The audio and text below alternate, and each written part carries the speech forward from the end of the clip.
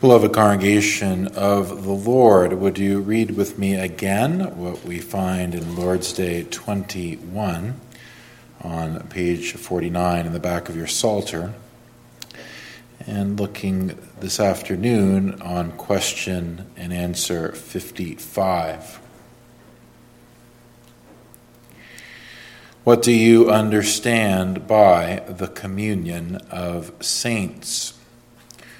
First, that all and everyone who believes, being members of Christ, are in common partakers of him and of all his riches and gifts. Secondly, that everyone must know it to be his duty readily and cheerfully to employ his gifts for the advantage and salvation of other members. Oh, beloved congregation, as we've been working through our series on the doctrines of the Heidelberg Catechism, we have come to that part which is expounding the words of the Apostles' Creed, especially as it concerns the Church of Jesus Christ. And last time we were together on this series, we were considering what it means to confess a holy Catholic Church. And among the things that were discussed at that point, we saw that the word Catholic, though abused in our own day by the Roman Catholic Church, yet does not mean communion with the Pope of Rome, but rather the church which is spread out over all places and is found in all ages. The true Church of Jesus Christ is Catholic.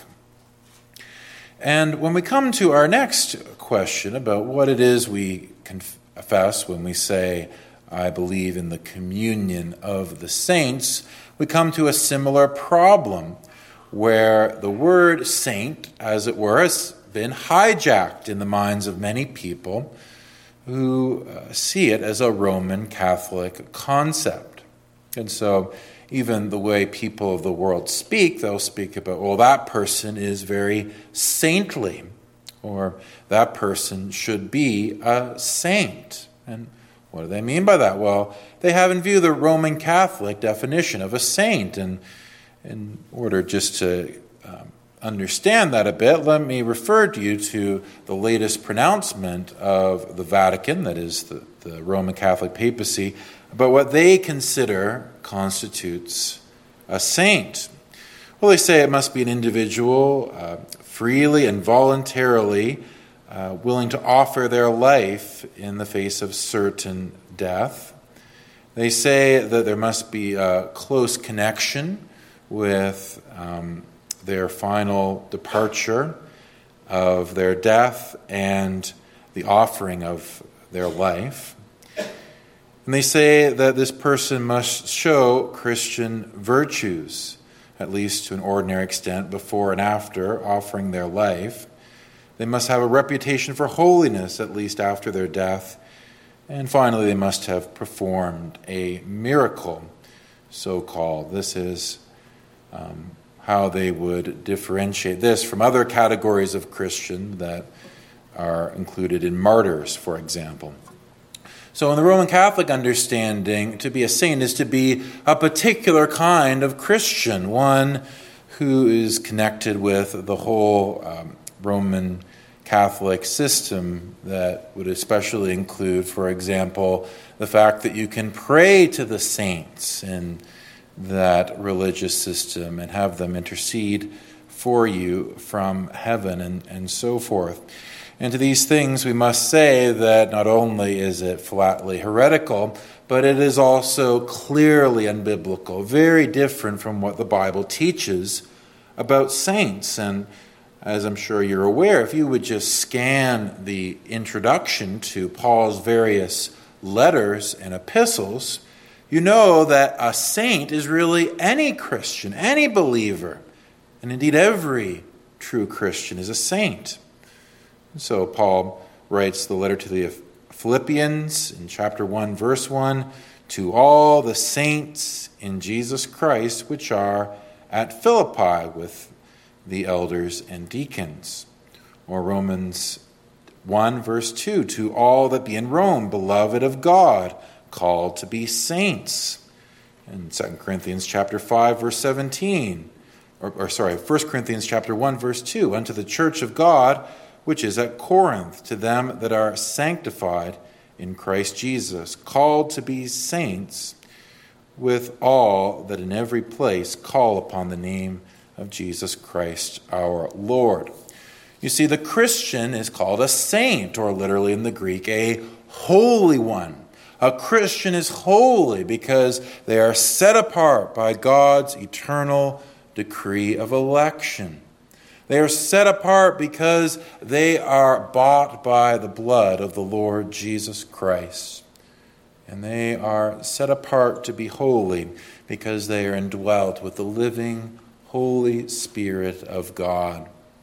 In this way, the true believer, the Christian, is a saint. And with this understanding, we can come to see what it is we mean when we refer to the communion of the saints. It is in close connection to the doctrine of the true Catholic Church. For as the universal church of all believers have their unity in the gospel of Jesus Christ and his salvation, so also we share one another in the closest spiritual bond and fellowship which can exist this side of eternity. And so we consider this theme the communion of saints, the communion of saints. And looking at the doctrine summarized in our catechism, I'd like to first look at the saint's identity, and second, the saint's duty. So the communion of the saints, considering first the saint's identity, and second, the saint's duty. Well, I think you don't have to pay attention to the news very much to know that there is something of an identity crisis in our society today. You can see this in a great many ways. For example, you can see in the various forms of critical race theory, there is a renewed emphasis upon your racial identity as something that makes you who you are, who really defines everything about you. And so there is this ideology that it's ultimately these relationships defined by those who are privileged, who oppress others by virtue of having power, and others who are oppressed. And this is the lens through which many people see all of life. And perhaps some of us understand by looking at the news how much friction, how much hurt, and even anger and hatred this generates. Not only those who promote it, but also sometimes those who respond to that. It becomes very racially divisive.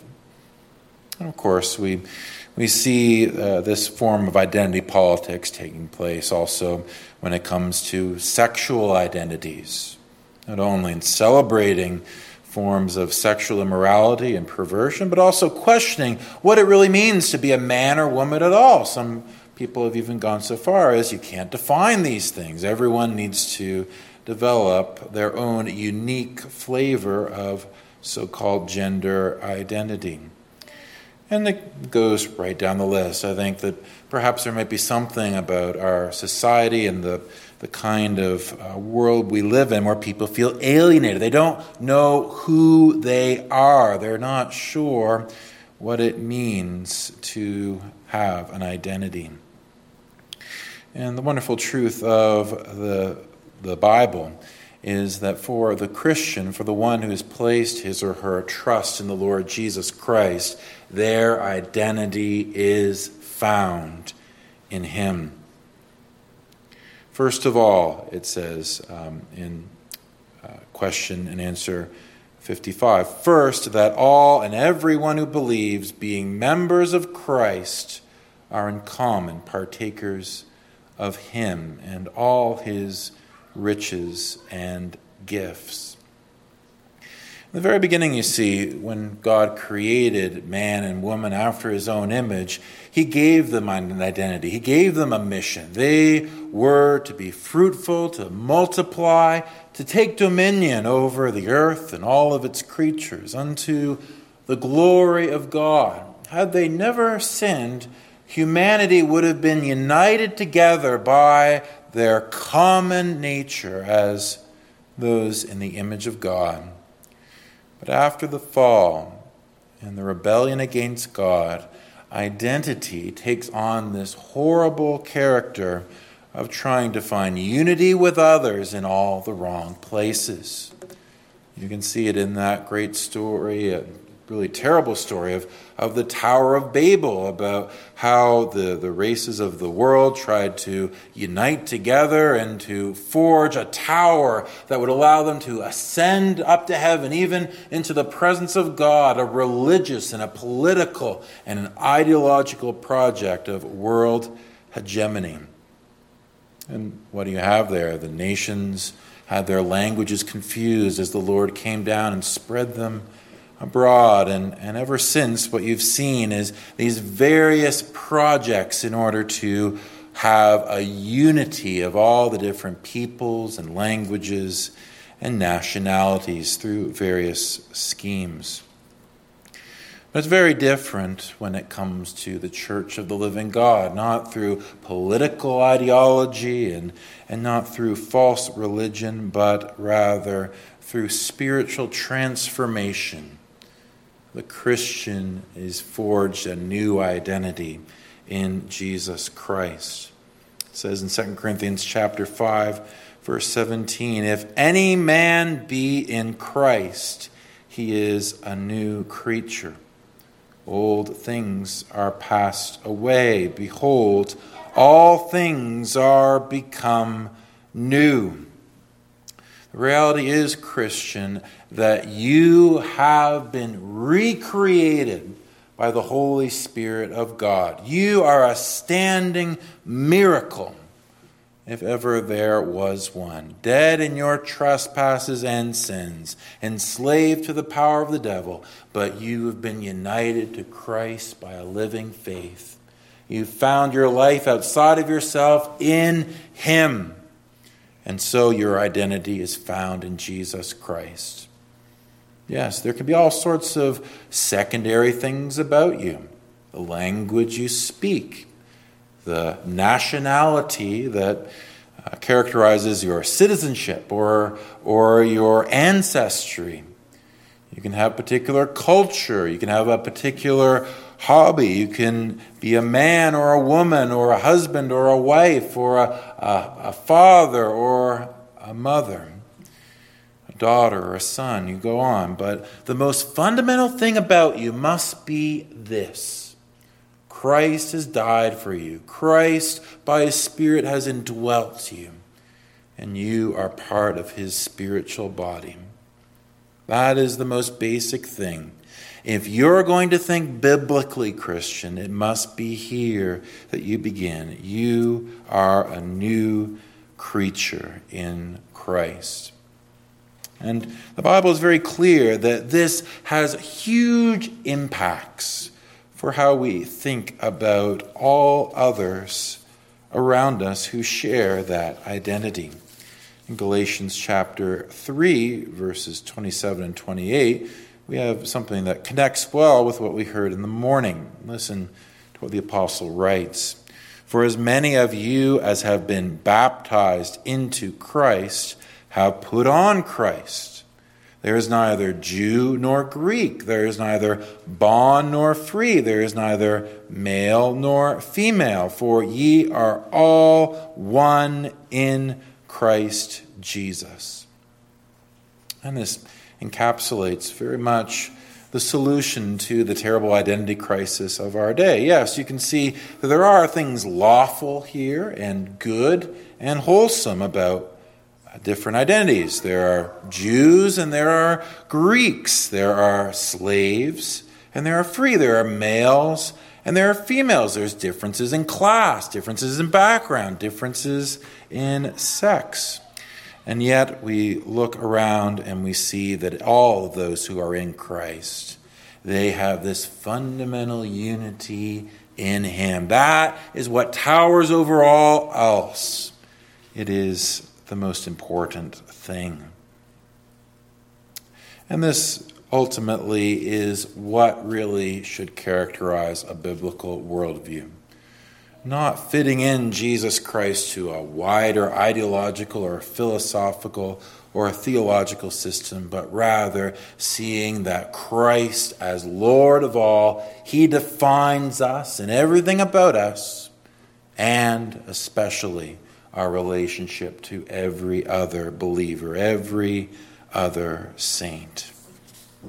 And so, this is ultimately what we have summarized in our catechism about Christian identity. And I'd like to draw out some applications here for how it is that we are to proceed in thinking rightly about the identity of the saints. And the first I would put is this, that to really get this doctrine of the communion of saints into our minds and into our hearts and lives, it is important that we understand that we must be broad in our affections towards other Christians, even where we are narrow in our convictions.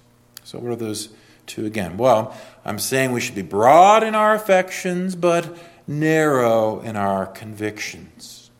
Convictions, what do we mean by this? Well, we believe as Reformed Christians that the Reformed faith is true. I am a Reformed minister. I subscribe to the three forms of unity. I love Reformed theology. I've examined the Scriptures, and the more I've studied them, the more thankful I am for our Reformed history, our Reformed fathers, who laid forth these doctrines that do not lord over the Scripture, but rather drive us deeper into the Scripture and the riches of it. We ought never to compromise the truths of our Reformed confession and our Reformed heritage. They are simply biblical. When it comes to the teachings of election, the teachings of covenant theology and infant baptism, of the regulative principle, worshiping God in the way he's commanded, we ought never to compromise on these things. They are important to God. They ought to be important to us. Narrow in our convictions, yes, we ought to buy truth and never sell it. But let me tell you this, it ought never be the case that those with narrow convictions ought to have narrow affections. The affections of the heart of God ought to be broad.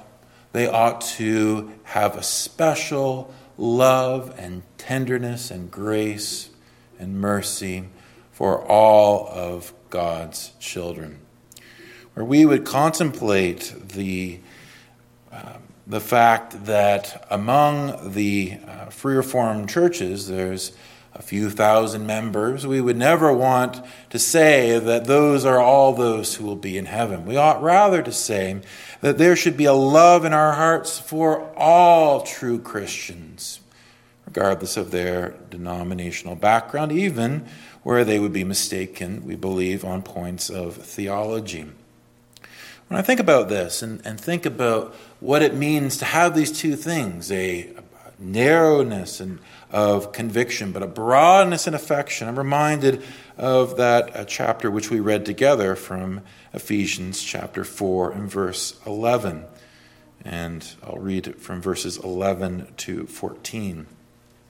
For he gave some apostles and some prophets and some evangelists and some pastors and teachers. So speaking of Christ's giving of the ministry, for the perfecting of the saints, for the work of the ministry, for the edifying of the body of Christ, till we all come to the unity of the faith and of the knowledge of the Son of God, unto a perfect man, unto the measure of the stature of the fullness of Christ, that we henceforth be no more children, tossed to and fro and carried about with every wind of doctrine, by the sleight of men and cunning craftiness whereby They lie in wait to deceive.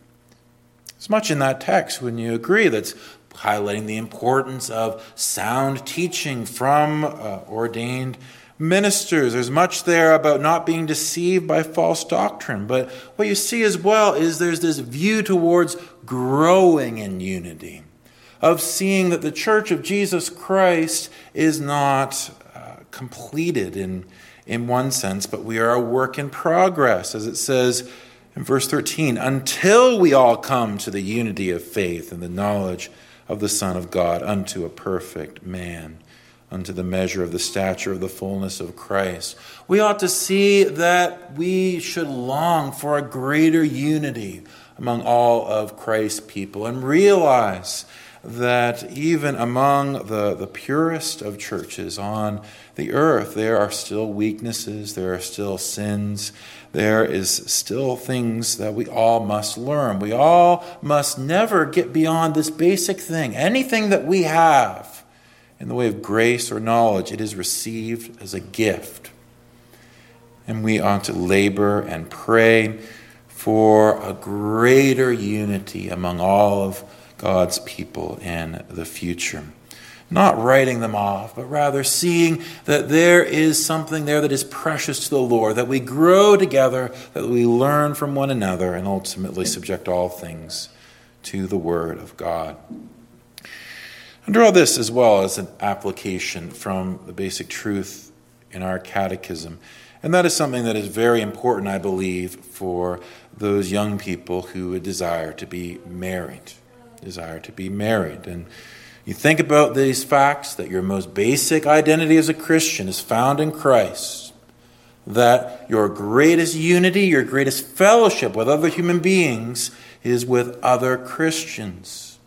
And you think, for example, about what is found in the book of 2 Corinthians chapter 6, verse 19.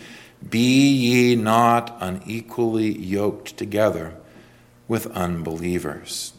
For what fellowship hath righteousness with unrighteousness? And what communion hath light with darkness? I'm sure you'll tell me, Pastor, Pastor, this text here, it is really about idolatry and the purity of worship. And so it is. It's drawing really a spiritual lesson from that Old Testament law about not plowing a field with a donkey and an ox yoked together, and making an application about spiritual and religious endeavors. And yet we ought not to say that there is a principle here also when it comes to seeking whom we would marry. There can be many things that would attract us to marry this person or that person, but ought it not to be the case that the most important thing we would be looking for is someone who loves the Lord? Someone who has the same desire for knowledge of Christ, of living for Him, and of obedience to His Word. If you cannot be on the same page spiritually and theologically with someone you would desire to be a spouse with, then you have to really ask yourself the question, is this really what is paramount to me? Is this really what flows out of everything else should flow out of, rather? My identity in Christ. And so it is, if we have any desire to speak to someone about the prospect of becoming married, it's about spiritual things.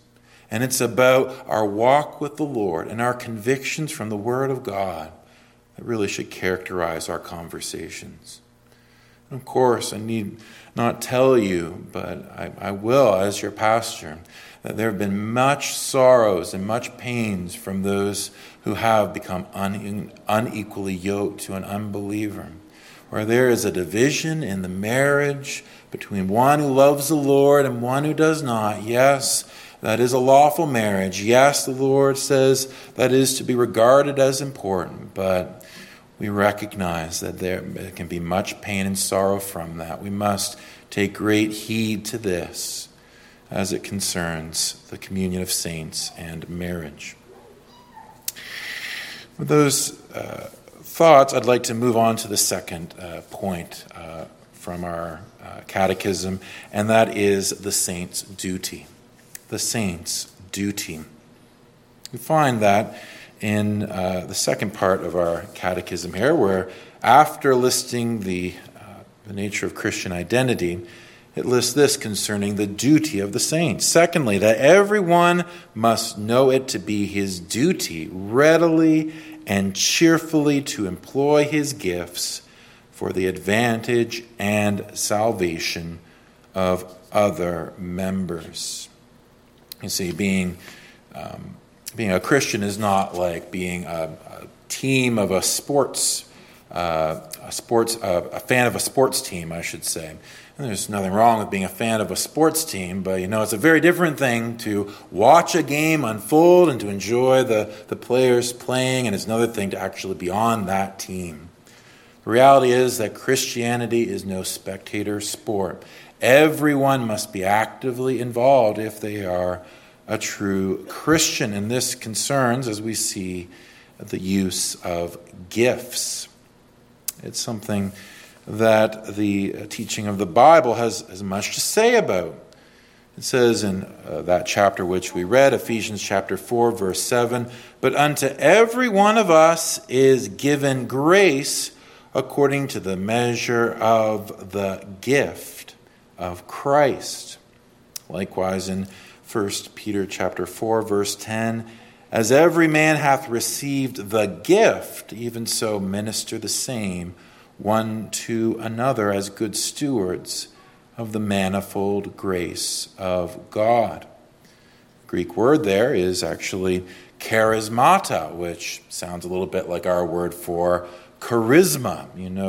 Someone has charisma because they have a special ability to communicate, or a special kind of personality which really grabs attention. Well, this is a special ability, you could say, but it goes much more beyond the personality or merely the ability to communicate. Rather, the charismata, or the gifts, these are things which Christ bestows in love to his church in order that she would be built up in spiritual grace and maturity. It is this which is closely connected to the doctrine of the communion of the saints. Because when we see that our identity is in Christ, we must see that everything that has been placed in our corner in the way of gifts is to be deployed in the use of building up his church. The thing to understand about these gifts is that we can sometimes relegate this to those who are called to an office on the consistory. And so it is, you say, well, this person is gifted in this way to be a deacon, that person to be an elder, this person to be a minister of the gospel. They are the ones with gifts. And indeed, we treasure it when the Lord would call men to those offices, giving them the gifts that are necessary to perform them. But I don't want any one of you to think that because you're not called to be on the consistory that you are not one who's given gifts for the upbuilding of his church. Listen to what we have here in the book of 1 Corinthians chapter 12, verses 14 to 18. "For the body is not one member, but many. If the foot shall say, because I am not the hand, I am not of the body, is it therefore not of the body? And if the ear shall say, because I am not the eye, I am not of the body, is it therefore not of the body? If the whole body were an eye, where were the hearing? If the whole were hearing, where were the smelling? But now hath God set the members, every one of them, in the body, as it hath pleased him." I encourage you to read that whole chapter, and you see how Paul is really using this metaphor of a physical body to explain the church of Jesus Christ. The reality is that each one of us, in our individual capacities, in our unique histories, in our outlook, in our personality, every one of you who is a believer in the Lord Jesus, you have gifts. You have gifts that are not to be used just for yourself. They are for the upbuilding of the entire body of Christ. Your ear, it wouldn't make very much of itself if it were all that there was on a body. But cooperating as it does with your brain, it brings sound and music into your mind. As it cooperates with your body and your hands and your feet and your nose and your eyes, everything works in harmony. There's a greater than the sum of its parts here with the human body.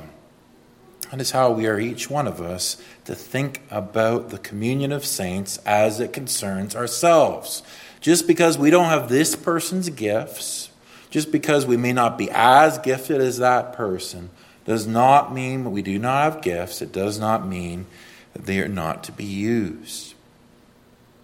And so, in order to get us thinking about this, I could, of course, speak about many, many different kinds of gifts. We, of course, had a sermon recently about the principle that every Christian is a kind of deacon, one who is loving the weak and defenseless and the needy within the church family. And I won't repeat some of the things that were said there. Instead, I'd like to zero in on some other aspects of giftedness within the church of Christ. First would be the very basic principle. We ought to be very thankful for the gifts that are already in use here in our church family. The reality is that there is much going on behind the scenes in any given week that is not going to attract attention, but the reality is that it is precious to the Lord because it is in the service to the body. There would be those who among us would visit the sick, that would prepare meals for those in need, that they would visit the elderly. There would be those who are working for the maintenance of our building, those who are preparing the bulletins every week. There are those who are teaching in the homeschool co-op or the Sunday school. There is all number of areas where people are involved. When we would think about these things, we ought to see that there is something supernatural taking place in the organization, in the carrying out of the worship and life of a church family. Those things are evidence of the Spirit of God. When true love from the heart is being deployed, that is something that is very precious to the Lord. Well, the second principle would be this. The second principle is that we ought to be looking for opportunities to manifest our gifts more than we already are, or even to manifest gifts that we've not yet known we had. And for that, let me put some things to us for getting our thinking in order here. First thing I would note for us to think about is the reality of the persecuted church. Let's think about that for a moment. You have something that's very gripping to me here in the book of Hebrews, chapter 13 and verse 3. It says, "They remember them that are in bonds, as bound with them, and them which suffer adversity, as being yourselves also in the body." We ought to think, shouldn't we, not only as just a little church here in London, Ontario, but as part of the global body of Christ. And so for those of you who come to the prayer meeting on Tuesday mornings at 10 o'clock, ought it be the case, and I speak to myself as well, there ought to be concerted prayer for our brothers and sisters in other parts of the world who are in the midst of persecution. Lands like China under communism, lands like Saudi Arabia under Islam, places like Nigeria where religious extremists target Christians and the numbers could be multiplied. Ought we really to be on the lookout, brothers and sisters, for cases in the news where our brothers and sisters in the Lord are in the heat of adversity and conflict. The apostle there says that you are to remember those who are in bonds, those who are in chains, as bound with them. We ought to see ourselves as so united in their struggle for the gospel of Christ and the glory of God that we feel constrained with them to pray for them, to pray that the Lord would intervene. Indeed, I think it must at least start there. Indeed, there is more that can be done than prayer, but not before we do that much. Let us be those who, with whatever prayer we have, pray with a view towards the needs of the global body of Christ. I'll put this as one example. The second thing I would put to us in the way of manifesting more, in the way of gifts, would be this, in the area of spiritual conversation. And I don't mean conversation in the sense that the King James sometimes use it to express all of life, all your behavior, but conversation the way that we speak about it, as our words, using our words to speak about spiritual things of the Lord. In that chapter which we read, Ephesians 4, verse 29, let no corrupt communication proceed out of your mouth, but that which is good to the use of edifying, that it may minister grace unto the hearers. So there's the twofold commandment here. One is there's to be no corrupt, no sinful, no mean-spirited, and no sexually immoral or blasphemous talk to proceed out of the mouth of a Christian. But on the flip side, that our speech to one another can be as a use to build them up, to edify them, to grow them in the knowledge of Christ, indeed, to minister grace to them. And of course, there's a great many things that we must speak about as those who love one another, who are interested in everything that's going on. But I think we all can recognize that, especially on the Lord's Day, but really throughout the week, if we do not prioritize and intentionally speak about spiritual things, it will be things of a secular nature, however important, that will crowd out spiritual things. Very basic thing, which is that as you're listening to the sermon, it's good to think about a few things or jot them down for you to speak about down in the fellowship downstairs, or when you go home to your family, or when perhaps you have occasion to speak to your neighbor later on about the sermon that you heard. Just a few moments to speak about something that the Lord revealed to you in His Word, whether in the way of His promises of the gospel or in the way of your duties or of love or whatever it may be. And it's the sort of thing where if we're out of practice, it can be hard to stretch that muscle, to exert ourselves, to think about things that concern our sin and misery and the deliverance from sin and misery and our gratitude towards the Lord and the greatness of Christ's salvation. But the more we strive to do that, the more in prayer and humility we seek the grace to truly speak of spiritual things, will not the Lord use it in our midst? I think perhaps it's true that in our churches, sometimes even just speaking to one another about our relationship with the Lord can be hard. There can be barriers, there can be culture, there can be personality, whatever. But it is worth it, congregation. It is worth it to make ourselves vulnerable and honest before one another, such that we would speak even about spiritual struggles or speak about sweet times we've had with the Lord. What have we to lose? What have we to lose in the way of pride and arrogance and false shows of respectability? No, these things don't matter. What matters is that this is a place where the language of Canaan is spoken, the language of that heavenly Zion, where we actually take the name of Christ upon our lips, and so that those who come among us would have a savor of heaven when they depart.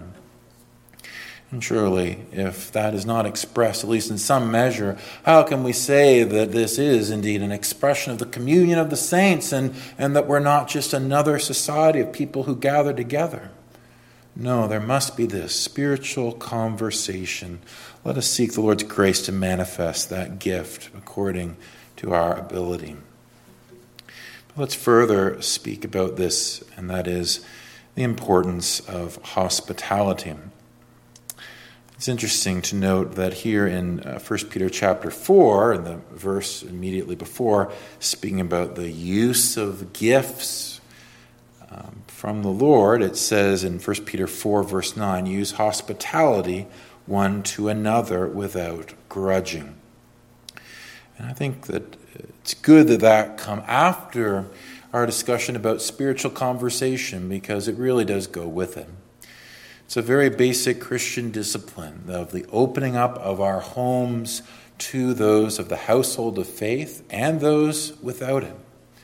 It's a concrete expression of our love for one another when we're able to spend time with one another, even outside the Lord's Day worship, and we're able to take an interest in their lives and to share occasions where we can simply speak to one another about the things of the Lord. And I'll tell you that it can be a very powerful way in which the Lord testifies of his grace to those in need. If you take someone who's not been exposed to true Christian love, and you bring them into your home, and you open your Bible, and you sing your psalms, and you share a meal with one another, if they see something, there's something here in this home of spiritual love, a bond of joy and of peace and of respect. And that is something that is very powerful to a watching world. It can be indeed the first step into bringing people into an awareness of their spiritual need. I think it's been rightly said, people don't care how much you know until they know how much you care. And sometimes as Christians, we're very eager to share how much we know. We have the gospel, we have doctrine, we have truth. But if there is not love that is expressed concretely in the opening up of our homes, then I fear that there can be little in the way of evidence to those who see no need for the truth of the word. It's these things, congregation, which can be intimidating starting out. You think about these things. Wow, focusing upon prayer for the church around the world and speaking words of a spiritual nature to one another, of exercising hospitality. If we are not currently doing those things, then it can be discouraging to see that we maybe have a long ways to go.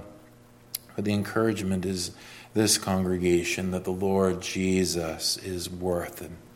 The Lord Jesus, abundant in goodness and truth. Think about what we have there in this chapter, where it says in Ephesians 4, verses 4 and following, there is one body and one spirit, even as ye are called in one hope of your calling, one Lord, one faith, one baptism, one God and Father of all, who is above all and through all and in you all. Where we do see that these things are not just words, that these things have a reality to them. The gospel is real. The gospel is true. Christ is my Lord. Christ is my Savior. If this has come home to us at all, we must know that he will not abandon us when we truly become serious about serving him, about living out our identity and taking up our duty. No, it is there in the way of obedience, congregation, that you will be given some of the most marvelous testimonies of the glory of Christ. It's in the path of obedience and submission to his will. You think of Peter there. He's there in the boat, and Jesus tells him to cast his nets upon the other side. And Peter says, well, I've been swimming all night long. I can't imagine this will make a difference, but at your word, Lord, I obey. And of course, the nets, they were full to bursting. and to fall down at the feet of the Savior and say, Lord, depart from me, for I am not worthy. I am a sinful man. And Jesus lifted him up and said, I will make you a fisher of men. Christ will do great things, congregation, when we rightly understand our identity in him and live that out. May it please the Lord to reveal these things unto our heart.